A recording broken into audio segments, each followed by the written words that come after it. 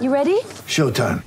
On May 3rd, summer starts with The Fall Guy. Let's do it later. Let's drink a spicy margarita. Make some bad decisions. Yes! Audiences are falling in love with the most entertaining film of the year. Fall Guy. Fall Guy? Fall guy. That's what the poster said. See Ryan Gosling and Emily Blunt in the movie critics say exists to make you happy. Trying to make it out? Nope. Because I don't either. It's not what I'm into right now. What are you into? Talking. Yeah. The Fall Guy. Only in theaters May 3rd. Rated PG-13. Out of the gates and ready to go. Outkick 360 underway. Monday edition. We are back. Dan Dockets joins us in 20 minutes. Chad, good afternoon. Good afternoon, Hunt. Made it through another weekend. Excited to be here with you. No doubt. Huge show today. As I like to say, though, they're all big. Yeah, so the Jets. No days off. Have fallen in love with Derek Carr, apparently, over the weekend. We'll get to that later. Aaron Rodgers and the Packers. A breakup is coming, according to a report. Plenty to discuss there. Marcellus Wiley speaks the truth, but not the right narrative, so he's getting heat for a transgender comment in sports. There's a lot of things to discuss, but look, the storyline of the weekend, it wasn't the NBA All-Star Game, it wasn't the Daytona 500. Believe it or not, it was the Genesis Invitational. And not because John Rahm won, and it was actually very competitive, and it was compelling TV if you were watching this over the weekend. It was Tiger Woods. Tiger Woods, who was 16 shots off the lead yesterday, is getting camera time on CBS, and it's because he was relevant, both on and off the course, and it involved his solid play on Saturday. Chad, I thought of you because You often think of me, though. I do. So that's nothing new on the weekend. But specifically because of the 4-under on Saturday, where no laying up. If you don't follow them on Twitter, I suggest it. They had a stat where on Saturday's round, 19 of the 20 players in the world were in the field this week at the Genesis Invitational at Riviera. 5 of them were ahead of Tiger on the scorecard by Saturday. But on Saturday, none of them beat his score at Riviera. 47 years old, limping around the course, said post round on Sunday that he's only going to play the majors because physically he's just not going to be able to hold up. But it was fun to see Tiger relevant again. And from a sports perspective, I paid attention to the Genesis Invitational, not because golf was back and it was the best thing going this weekend. It's because Tiger was on the screen. So have you started Full Swing yet on Netflix? I have. I was interrupted. I'm about 30 minutes into episode 1. Okay, I am now into episode 6. I think almost done with episode 6. My favorite episode, by the way, is the Joel Damon episode. That's just about the obscure 70th ranked player in the world that really just doesn't care if he wins or not. And just a really likable dude. You know, everyone on tour loves him, but it's really funny, really good. But there was a story in the latest episode I'm watching. Tony Finau is a big focus on it. And Tony Finau is known across the tour as one of the all-time great guys on tour. He's got 5 kids. He lives in Utah. His entire family travels with him. But the thing about Tony Finau is he never wins on tour. And the big question is, he's so talented, why does he never win on tour? And Tony Finau tells a story about 2019 Masters final round, a round I was at in Augusta, thankfully, one of the all-time sports moments of my life. He was in the group along with Molinari and Tiger Woods on the Sunday of the Masters that Tiger won in miraculous fashion in 2019. Tony Finau told a story about Tiger Woods where they teed off and they're walking down the first fairway, and Tony's trying to start a conversation with him, ask him how his kids are, and he said Tiger just abruptly said fine and kind of sped up his walk to get away from him. And he said that's not realized. He's laughing. He's like, this guy really don't want to do too much small talk today. He's in the zone and doesn't want to speak to anyone. And then I hear that story and I think, right or wrong, Tiger Woods is an all-time great talent, and he has practiced a lot to get where he is. But the difference between Tiger Woods and Tony Finau is Tony Finau is trying to talk about their families, the final round of the Masters, and Tiger Woods is having none of it. And he goes on to capture a miraculous Masters win on that Sunday. And then I'm watching Tiger over the weekend. I see him stick one, I think, on the 16th at one point, right next to the cup. And I'm watching his great play on Saturday, Sunday was a bit worse of a round.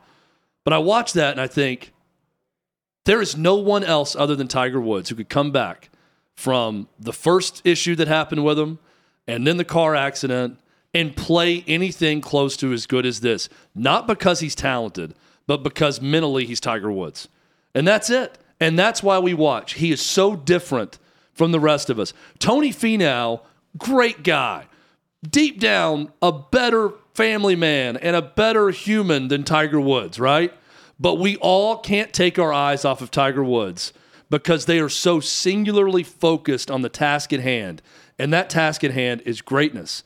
And I'm watching the guy limp around the course this weekend and thinking, I will never stop watching this guy.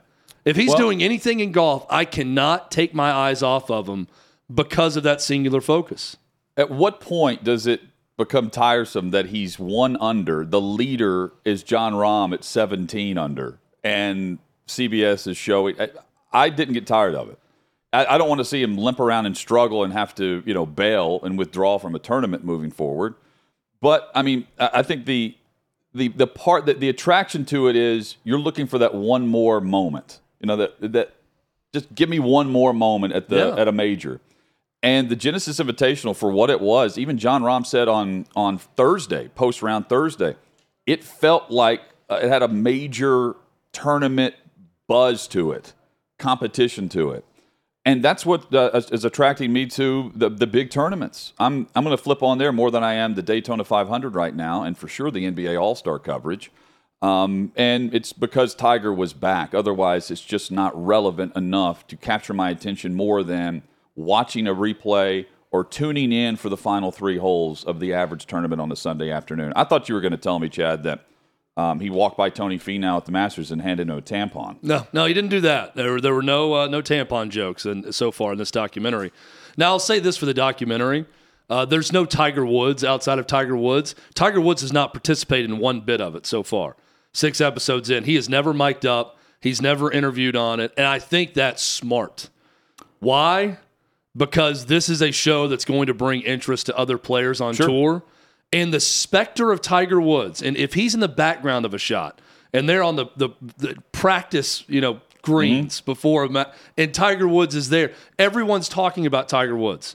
If you're Rory McIlroy, if you're Ian Poulter, if you're Dustin Johnson, who's all been featured on that, they're talking about Tiger Woods constantly. Until he's done playing, the specter of Tiger Woods will never leave the tour. And I think the producers of this docuseries understood that, and they're bringing to light some other stories across the PGA Tour.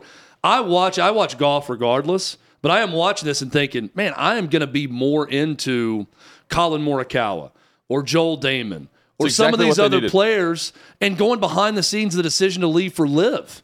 Dustin Johnson, I don't want to give too much away, but he's on there, saying what everyone knows. He's like, look, if you got this much money to work this much less, he's like, I get to be with my family and do what I want this much more time in the week, and I'm making this much more money based off what I've already made. How many people would actually say no to that? And whatever your job is, I'm getting paid a lot more to work a lot less, and that's why I did it.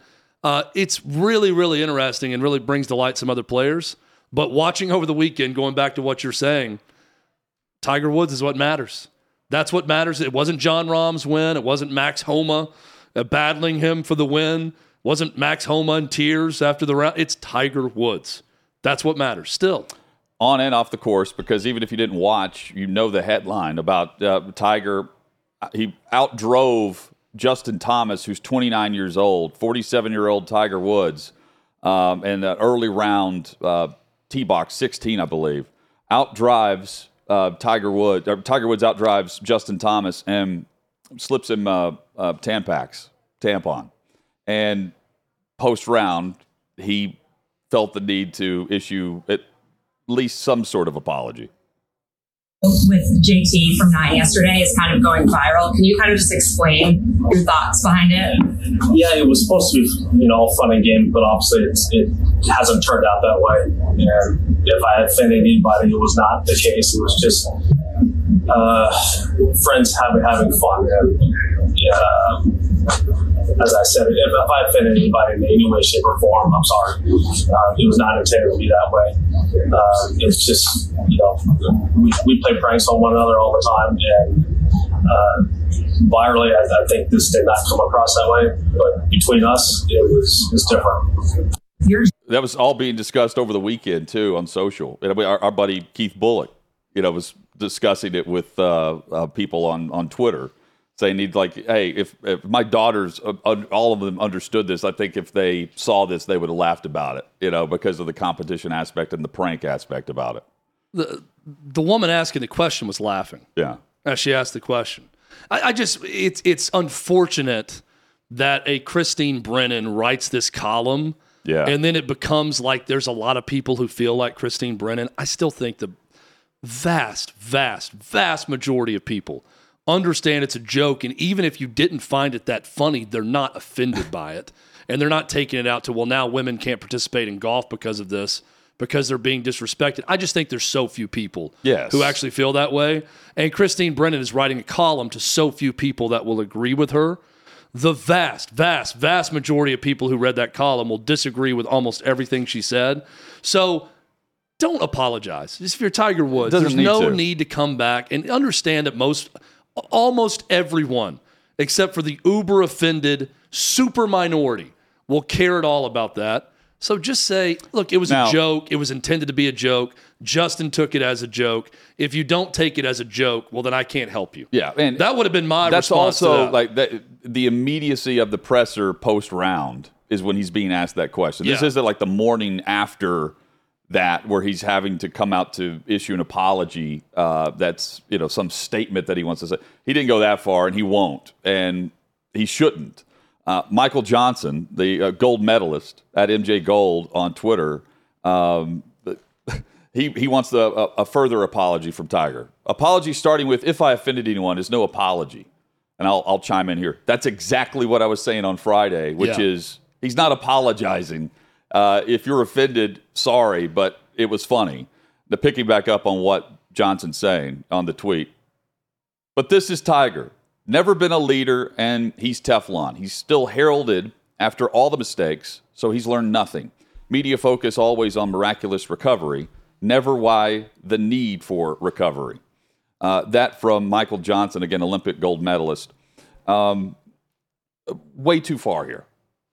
Way too far. I'm shocked that a man who once donned gold Nike shoes in the 96 Olympics before he went out and won gold, and is the this individual sport of it too, aspect which he can relate to. Think about Michael Johnson outrunning someone at his age versus what Tiger's out driving with Justin Thomas, a friend of his. Yeah, different sports, obviously, but still, Michael Johnson is one of the all-time great Olympians. Yeah, and was bold enough to wear gold shoes before he went out and won gold. And now he's tweeting upset about this joke from Tiger Woods. Come on, man. Come on. Ridiculous. No, the ability to separate the athletic accomplishment from on and off the course, the court, the field. I mean, for whatever reason, we've got to a point where some people just can't separate the two. And you do it everywhere. And it's not just sports, it's in every walk of life. You're allowed to be able to move on and do different things and still accomplish goals in your life and not be pointed at and discussed on that one specific aspect of what's happening. But if you bring up Tiger Woods at a bar where we're sitting, chances are one of the two things is going to come up: his car accident, or the time that his wife took a club to him. Yes. I mean, that's part of the conversation that follows him. It's not like because if I offended anyone, he gets away with everything. Well, and regardless of the mistakes he made that put him in that spot, he still overcame a lot. Yes. So you can look at it however you want. Yeah, everybody acknowledges, it's not someone else's fault. The first part of it was his fault, but he still had to overcome a lot to get back to where he was. Now he's had to overcome even more after the car accident. We need to do a better job of compartmentalizing these things in life and still being astonished by the achievement of what he's done and what he's overcome. While also, if you're Michael Johnson, you can harp on the mistakes he's made all you want and focus on that. it doesn't change the fact he still overcame a lot, even if it was based on his own decisions. It's just funny that the handing a tampon to Justin Thomas has elicited this reaction that the apology isn't good enough from gold medalist Michael Johnson. Chad, I don't know how you watched the NBA All-Star game. I'll tell you how clips of it. I'll tell you how I watched it, Hudden. Let me set mine up. All I saw was the introduction. They go to commercial break. They come back. They're warming up. They go to commercial break, come back. They just won't tip the game off. And so I didn't see any of actual gameplay. Well, I'll go right into how I watched. I didn't. Oh, good. I didn't watch it.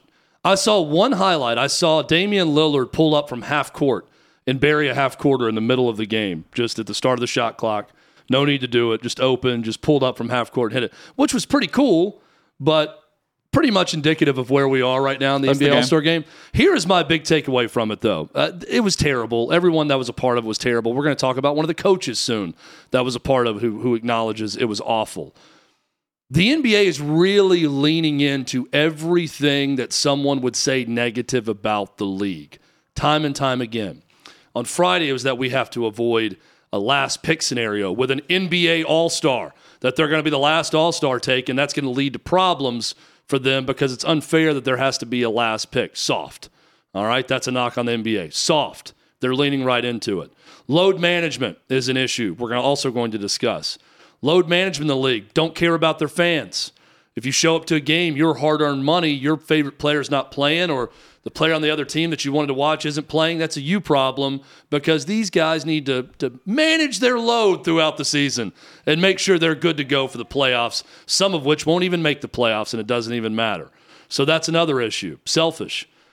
Star-driven and not team-oriented. The name of the damn teams in the All-Star game are Team LeBron and Team Giannis. You really want to lean into that we don't care about team in the NBA mantra and name the team after one of the players, the captain of each team, is so ludicrous. I thought when they tried to change this up and they had the draft and they went away from the conferences in East and West and everything, I'm thinking, well, at least they're trying to do something different. But now that we're some years into this experiment with it, maybe I'm an old white guy when I say this, and I'm a get-off-your-porch type of guy. They should just go back to being East versus West. It's very simple to understand. There's an Eastern Conference that plays the Western Conference champion in the NBA Finals. Why not just go East versus West? Let's get some rivalries going with the two conferences again. Don't worry about the draft. Have the Eastern Conference All-Stars versus the Western Conference All-Stars. I don't know how you change a generation of players' minds and attitudes to believe they should play hard in an All-Star game. They're probably not going to do it. Years ago, they didn't really do it either, but it was at least a little bit more competitive, especially late in games. But again, all I saw was the one clip, but whoever you are that watched the NBA All-Star game, there's probably very few of you that did, but whoever watched it, whatever you saw in that game is simply not good enough. And it's time to go away from this ego-driven Team LeBron versus Team Giannis versus we can't offend a guy by being the last pick in the All-Star draft. Come on. Give me a break. Well, and, I mean, we've reached the era, and we've been in the era, where the players own the league. They run the league. And so that's why it's Team LeBron and Team Giannis, and you can't be a last pick, even though practically anyone listening or watching right now has been a last pick at some point in some type of athletic performance. Chad, T-ball. Someone's the last pick in T-ball. You have a draft in coach pitch. Right. Someone's the last pick. You don't pick your reserves first. Now, to be fair, we don't do it in front of the kindergartners. Yeah. We're in a room at the softball complex. And we're doing it. We're not supposed to go and, tell the little... They're also not NBA players. To tell the little girl, you're the last pick. Of course. Yeah. Also, you're not... This isn't the last pick in the NBA draft or the last pick of all the available players in the NBA. Oh, there will be You're one. an all-star. There will be a last pick in the NBA draft. But can you imagine someone NBA coming up to you anymore. and asking you about it and you saying, yeah, I'm really offended. I was the last pick of the NBA All-Stars. I'd be the first to raise my hand and say, I'm a damn all-star. I don't care. These guys didn't want me. I guess I'll have to show them in the last 25 games of the regular season somehow. It's so incredibly soft. Amar on our YouTube chat says, you guys just hate LeBron and the whole NBA, period. So why talk about the NBA if you hate it? Doesn't make any sense to me to talk about football. That's what you guys like. I do love football. I also love basketball. I loved the NBA. I agree. I'm not coming from a place of I want to hate the NBA forever. Give me a reason to love it again. I loved the NBA for years. I can go back to those Phoenix Suns teams in the mid-aughts that I loved watching, that were fun, that scored a ton of points. The Golden State Warriors when they started out. Yes. HUD and I were hosting watch parties for the Warriors early on in the playoffs in 2013, 2014, around that era. The NBA I want pencils. to watch this again. I want to buy NBA pencils I'm again. not just coming in here to talk about the NBA every day because I hate basketball or I hate the current NBA, and I want it to change. I want it to get back to where we once were. There's great talent everywhere. Basketball has never been more global. It's never been more talented. Physical talent, skill talent, everything is great. Let's make the league reflective of that and get away from this soft mental nature that we've all been grown accustomed to. What's the guy's name in the chat? His name is Amar. Oh, Amar. Should we go to break with the slow-mo of what TNT had in the pregame warm-ups of LeBron slow motion putting the crown on his head? Did you see that? Oh, no. Yeah. I hope someone on the TNT crew, namely Charles or Shaq, made fun of that when it happened. No, they didn't. No, they've turned the All-Star game into the ESPYs, which is unwatchable. Coming up, Dan Dakich can weigh in, and we can dive into load management in the league, which is also a huge problem that doesn't have anything to do with the player and individual, but more the outlook of how they're treating fans on a nightly basis with the best players and the best stars. All of that and more straight ahead with Dan Dakich. He's next on Outkick 360. Get ready for the greatest roast of all time, the Roast of Tom Brady, a Netflix live event happening May 5th.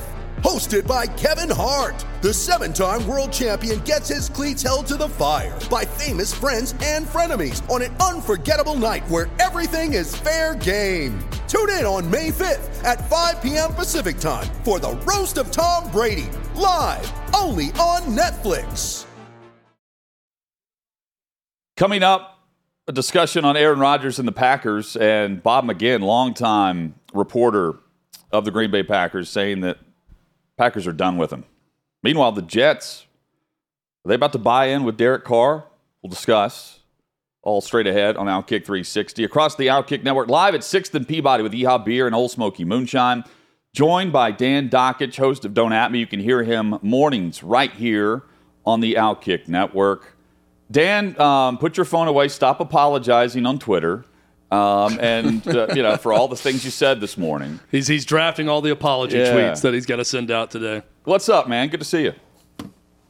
Never apologize. Never. In fact, my wife said, "Hey, what do you need from the store?" And I said, "Can you buy me a box of tampons because the weather's getting nice, it's golf season, and I'm going to play with my son, and I guarantee you if my 60-year-old self or when my 60-year-old self outdrives him, he and my nephew are going to get some tampons." So never apologize to these phony-ass people. No doubt.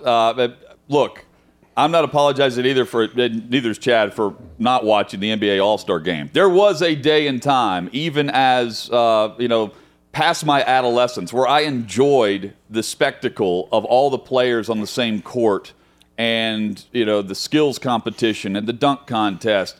When's the last time you tuned into that? I got to tell you, I can't even remember. I mean, the dunk contest used to be awesome because the superstars wanted to grow the game, and you had Dominique against Michael, and now, LeBron's too cool. He's putting a king hat on like he's, something, and some guy named Matt McClung, who I remember, Mac, he played at Georgetown a little bit. It's ridiculous. It's sad. The Pro Bowl, same thing. There's no pride. Money has polluted it. And I do blame the players. A lot of people say I don't blame the players. Well, good for you. Well, I do blame the players. I think the players are selfish, entitled, ridiculous, uncompetitive. I think the AAU culture is so much in the NBA, and I think Adam Silver is the absolute worst commissioner. He's the most popular because all the little woke guys and gals talk about how great he is, But players don't want to play. They're overpaid. Hell, they can't even play 82 games out of the year without whining about it. The star players complain about everything. Guy gets a little tweak. He lays down on the court for 30 minutes. It's ridiculous. But again, hey, look, I totally understand who I am. I'm an old white guy, so I don't matter. I'm just telling you my opinion on it, which is Adam Silver is the absolute worst commissioner and the worst thing ever to happen to the NBA fan. Great thing for NBA players because they trample him, but bad thing for the NBA fan, Adam Silver. And now he wants to take the games overseas. The worst thing is having a woke commissioner, and he's the wokest of the woke. He's awful. So, Dan, I'm watching and I agree with pretty much everything you're saying there about the NBA, but I watch so much college basketball, and I know there are programs where this soft culture of AAU, the AAU culture you talked about, has taken over the program. But for the most part, I watch college basketball games, and I think these guys are getting after each other. These teams are getting after it. They're playing for each other. They're playing hard. There's a competitive spirit to it. And that has remained even though the AAU culture you talked about has completely infected the NBA. Is the biggest difference that coaches have power in college as opposed to the NBA? How does that happen where it kind of skips college? I think not completely, but in large part. Yeah, not completely. I want to make that clear. The other day we had an idiotic brawl between two teams, and that's the AAU culture. We had a player at Eastern Illinois walk over and slap a fan in the front row. We've got players on a daily basis. The AAU culture is massive in college basketball. It just is, trust me. But one thing that I would say is exactly what you just said. One, the coaches have control. Two, the universities in a lot of ways have control. I've always said this about college basketball. People have always told me, players are the product. I say, really? Okay. Well, nobody, and I mean nobody, bought a Tyler Hansbrough Fort Wayne Mad Ants jersey. Everybody at North Carolina bought a Tyler Hansbrough, North Carolina. Why? Because the name on the front still has meaning. Now, we are slowly morphing into it. But when you look at the NBA, how about Ja Morant's idiot father? I mean, how about this guy? This guy wears shades inside. By all accounts, everybody that knew Ja Morant when he was at Murray State, unbelievable family. So now Ja Morant's clown father is arguing with people on the sidelines. He's standing up making a spectacle of himself. And Ja Morant's brother has been banned from the facility in Memphis because they acted like thugs, and they are anything but thugs. They're the nicest people in the world. So the culture infects, and we're just, I think, now getting started. Again, I get it. I'm the old white guy. Don't listen to me. But in about a year, this is what always happens with me. In about a year, maybe two, people go, you know what? Dockage was absolutely right. I see it coming. However, last thing, kudos to the University of Michigan. The University of Michigan basketball team has always represented, in my opinion, other than a stretch with John Beilein, the worst of the worst. The idiots of the Fab Five were ridiculous. They were cheating. It was asinine. And now Juwan Howard with his slapping and the foolishness of Juwan Howard. But in between it all, John Beilein was a beacon. Now, I was glad to see Michigan get back. The thing that they did, the band playing the alma mater for Michigan State, the moment of silence, turning the gymnasium green for Michigan State in honor of the fallen kids and the idiotic shooter that went through Michigan State. They honored the students, and I thought that was terrific. So it was nice to see. I go to an Indiana game, and the dumbass crowd at Indiana can't be any more clever than saying F the other school. Like, what is that? You got to be a little, anybody, I went to the Ohio State game, F Ohio, really? Like, they cheapened my degree. You got to be clever with your insults, people. So the AAU culture, alive and well, only growing in college basketball. That's why you got to give it up to the Dukies. They're always clever. They don't just go to the lowest common denominator. They're clever. Some of their jokes may go over everyone's head, but they'll get clever with their trash talk, no doubt. North Carolina has no reason to talk trash right now, Dan. If they don't make the tournament, and they are squarely on the outside looking in right now, they will become the first program since the field expanded to 64 in 1985 to be a preseason number one in the country and not make the NCAA tournament. We may be witnessing the most disappointing season in college basketball history based on expectation. What do you make of what's happened in year 2 under Hubert Davis? Well, I saw you tweet that, and I 1985, my senior year, we were a top 10 team. We had a bunch of crap go on. Knight didn't want to coach. It was ridiculous. We didn't make the NCAA tournament, lost to Reggie Miller in the NIT final. Reggie unloaded on me in the second half, but I digress. So when I saw that tweet, I'm like, oh, man. We're close. We were close in 85 the first year. Look, I think North Carolina has a number of problems. I don't think anybody, overrated them. I mean, hell, they got everybody back from a team that was up in the national championship game. They're soft as hell. I mean, I watched them. The way they got going last year was they started making hard shots, fellas. They did. I'd be like, wow. And it carried them, and then it ended in the second half against Kansas. But you can't rely on that. And I have been told by numerous people that there is so much stupidity within the program relative to jealousy and NIL money and stuff like that, that it is ridiculous and it has cost. And, Hubert's a nice guy. Carolina's, you can make the argument, the most talented program in the history of college basketball. But I swear to you, when I was watching them last year, I'm like, man, they just keep taking bad shots and making them, and then they had a kid, Brady Manick, that would kind of settle them down. They got no toughness. North Carolina's never been, at least to an Indiana guy, the toughest operation. We've always thought them to be very soft, very talented, but very soft. I think they're uber soft. Like Bacot, to me, I don't know. He gets numbers, but every big guy in the country is going to get numbers if you play enough. They're just soft and take bad shots, and that's a bad combination. Dan Dakich with us on Outkick 360. Which team or teams do you trust wholeheartedly right now as tournament time is near? I'm going to give you two, and I'm going to be called a homer for one. One is Alabama. Look, Alabama got beat by Tennessee, right? And, people – I think it was Tennessee. Yep. And, people started doubting them. What'd they do? They turned around, and they won by 49. Like, look, 49, South Carolina's not great, but 49, man, that tells me that team has some real insides to it. And I'll tell you the other one, and I've been up and down on them all year, but I'm way up on them now, is my Hoosiers. You know what they do? They don't make mistakes at the end of games. I'm watching them play Illinois, and they're not playing great, and Illinois is playing the brakes off them. All of a sudden, Illinois' player dunks on Jackson Davis, bad call, gets a technical, should never have gotten a technical, but he put himself in a bad position, and it kind of got Indiana going, and then the last 6-7 possessions, Indiana just doesn't make mistakes at the end of games. Like, I'm not saying they're better than Houston. Houston is athletic, uber athletic, but I don't trust Calvin Sampson. I don't trust his team. I feel like somebody on that team will do something really stupid. Purdue, I think, is good, but I think they can be pressured. Purdue's one of those teams that if you pick them up, and that's your game, is to pick them up full court, I think they can be pressured. I'm looking, though, I think Alabama, man, I don't know. I've not seen enough of UCLA. I was talking to a couple of their guys, and they think they're very good. Jaime Jaquez is a legit Player of the Year candidate. He won't be it, but he's been there 12 years. But I got to tell you, Alabama, to me, when they did what they did the other day, I was like, that team has some real pride, some real insides in them.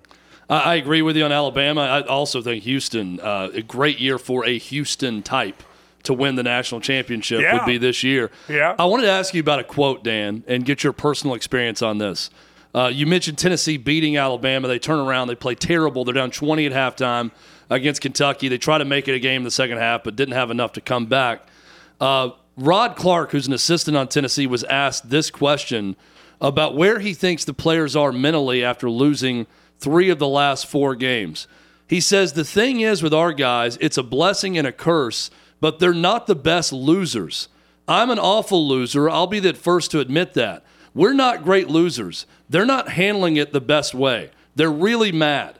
They're really frustrated when we lose because they know how hard we work. They know the time we put in, and they know how much of a family we are, and we all expect to win. Have you been around teams or guys that can't bounce back from losing, and then it affects the next game simply because they're not the best losers and not great at moving on when they lose a game? Yeah, what I heard, was that guy's name Rod Clark? What I just heard out of Rod Clark, Rod Clark, yep. Yeah, what I heard out of him is what I used to tell my kids when my ex-wife would talk. I'd say, what do you hear when you hear mommy talk? Blah, blah, blah, blah, blah. That's all that was. That was just blah. Everybody works hard. Look, here's the deal.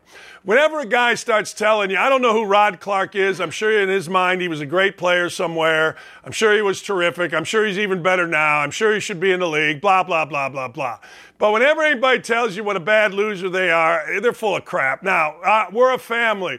We don't handle blah, blah, blah, blah, blah. Coaches have to kiss the backsides of players. There are two different kind of ways to go about it. One, there are coaches that basically, and Calvin Sampson was great at this when I worked with him for a year. Calvin Sampson would pin it on the players, tell them this is what you got to do to get better. Bob Knight and myself, we were the worst. We would be yelling, screaming, everybody's to blame, assistants would be fired, players would lose scholarships on a simple loss. So it just depends. Like, look, Rick Barnes has been there a long time. He doesn't need Rod Clark taking up for anybody. He doesn't need Rod Clark to explain it. If you are a good loser, then fine. If you are a bad loser, then fine. But the fact of the matter is, you lost. You got two choices. You bounce back or you don't.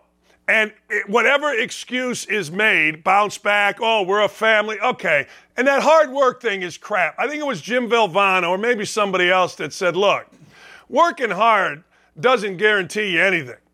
Everybody's going to work hard, but not working hard guarantees you failure. Saw that crap out of some assistant. Look, bottom line, you're getting your brains beat out. What are you going to do about it? If you're look, here's the deal with players. Swear to God, I learned this. Players will be, quote, bad losers when they're around coaches. And the minute they get back to the dorm and sweet Susie is talking to them, they could care less about whether they won or they lost until the next time they had to be in the gym. Coaches sweat every single second. So, look, bottom line, play better, quit evaluating who's a good loser, who's a bad loser, and just get your team right. Dan Dakich, host of Don't At Me mornings, 9 a.m. Easterns when it kicks off, tips off this time of year on the Outkick Network. Dan, always appreciate it, man. You guys are awesome. Thanks for the time today, Chad. Avoid arrest. Always. It's always good to avoid arrest. That's nice. Yeah, that's it. Every day we wake up, we think, let's avoid arrest today. That's a good mantra. So far, so good today, Dan. Thank you, fellas. All right. See you soon. Dan Dakich, again, check out Don't At Me. And if you missed portions of today's show, you can go to Outkick.com for more. Speaking of the site, there's a story this morning. A lawyer was able to burn through millions, and part of the scam involved some NFL quarterbacks. Not that they were involved in the money, but the ploy that she was setting up. Crazy. And how she blew through the money is also fun to think about. That's next on Outkick 360.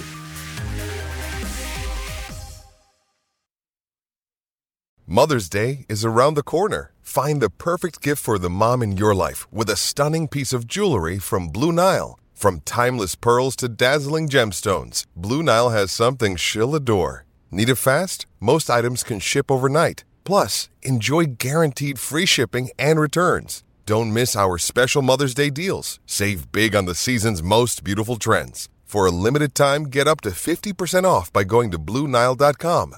That's BlueNile.com. Outkick 360 rolls on. My cousin and his friend, Chad, you met, Heath and Milton. They're here at 6th and Peabody, both lawyers. Heath and Milton, by the way, sounds like a great comic book Heath duo. And Milton? Like Milton and Heath and Milton, when you say them together like that. Great dudes. I introduced him to someone this weekend who shall remain nameless that thought I said his name was Heek. H-E-E-K. Like Reek from Game of Thrones.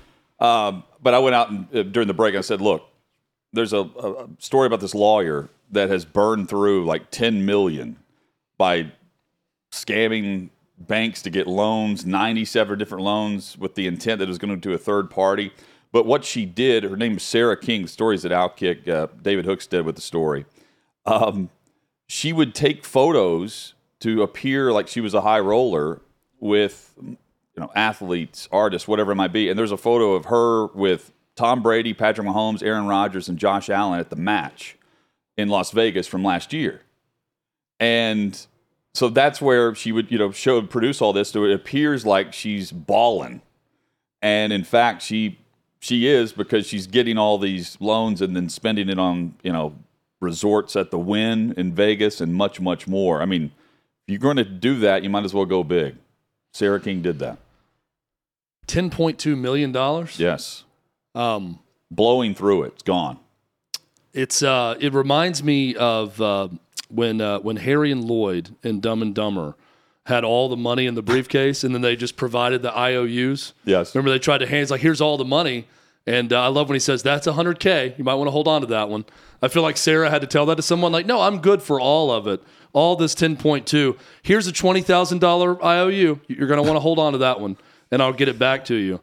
That's an impressive feat and she's for anyone completely to accomplish. broke, other than scamming and blowing through the 10.2. And now she's being sued, of course. We live in such a world now where you can. This is like the Great Gatsby of times, where you can create something on social media and get away with so much.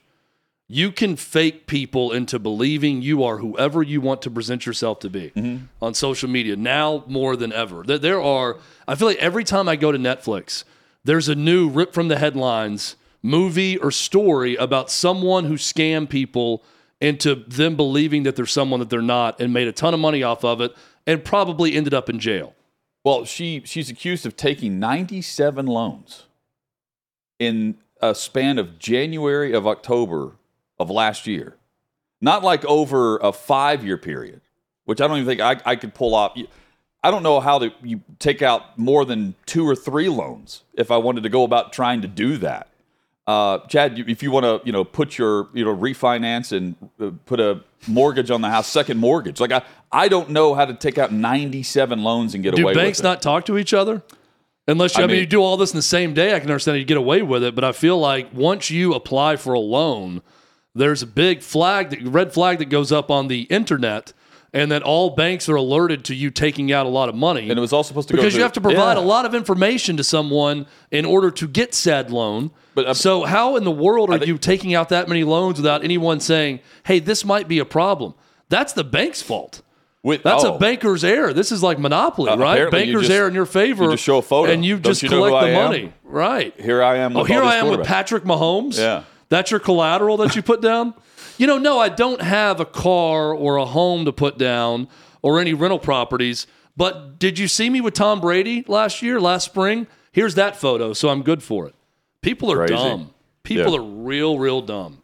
Chad, another example of that. We did not. I didn't know what to expect on Friday night for Adam Sandler here in Nashville. You had a chance to see him, and I thought it was great. Clay agrees with us on this, but your assessment of Adam Sandler and the hour-and-a-half plus show that took place in front of a sold-out audience at an arena. It was a big part of my adolescence that was on stage, first and foremost, from his They're All Gonna Laugh at You album to his time on SNL to all the silly comedies from Billy Madison to Happy Gilmore to The Wedding Singer to everything else. He's a big part of my comedic life. But I like you, had no clue what to expect from an Adam Sandler concert. I'm thinking, how are they going to divvy up stand-up versus songs versus special opening act versus Kevin James was a special guest for this. Is it a typical show? I didn't know. A typical show where he's going to play stuff from the old album and then tie it in. I didn't know. There was nothing from the old album. Nothing old. It was all new. He had new songs that were hilarious. They had different bits. I'm not going to give too much of it away for those that might go see. There's 20 shows he's playing, and I think pretty much all of them are sold out or close to it. And they're filming for Netflix. It was packed in Nashville on Friday night, and you had announcements everywhere. Do not put photography up because this is filming for a Netflix special. I don't know if they're going to do one of those things where they splice together like his old best of different shows, or if it's going to be one full show like from Nashville on Friday. But I was very entertained. Yeah, we were there with Clay, and he absolutely loved it. There were a few things that had me just crying with laughter. But it's Sandler being Sandler. I mean, the dude is a perpetual teenager. And that's what's funny about it. What's funny to him is very consistent. He has a very tied through sense of humor through all of his movies and everything he creates. And either you get it or you don't. And if you get it, you're all in. And that stand-up special or the concert we saw Friday night was consistent with that. If you like Adam Sandler, you'll love this. It's an escape, right? Yeah. And it's no different than, and he's 57 now. How old was he when he started in SNL? 20, 21, 20, something Very like young. He's not having to make fun of him. It's not like Louis C.K. back on tour having to make fun of himself for what happened, or Chris Rock having to now, he's got a whole stand-up on Will Smith. It's Sandler being exactly who he is and just repurposing the same ideas and still making it relevant to today. Now, also, disclaimer, this is not a Nate Bargatze act. This is not family-friendly. Keep that in mind when you go to it. It's very, very blue. But it's just like his old album. Very, very funny. Headlines next, including Marcellus Wiley, and he said something that the Wokes don't like.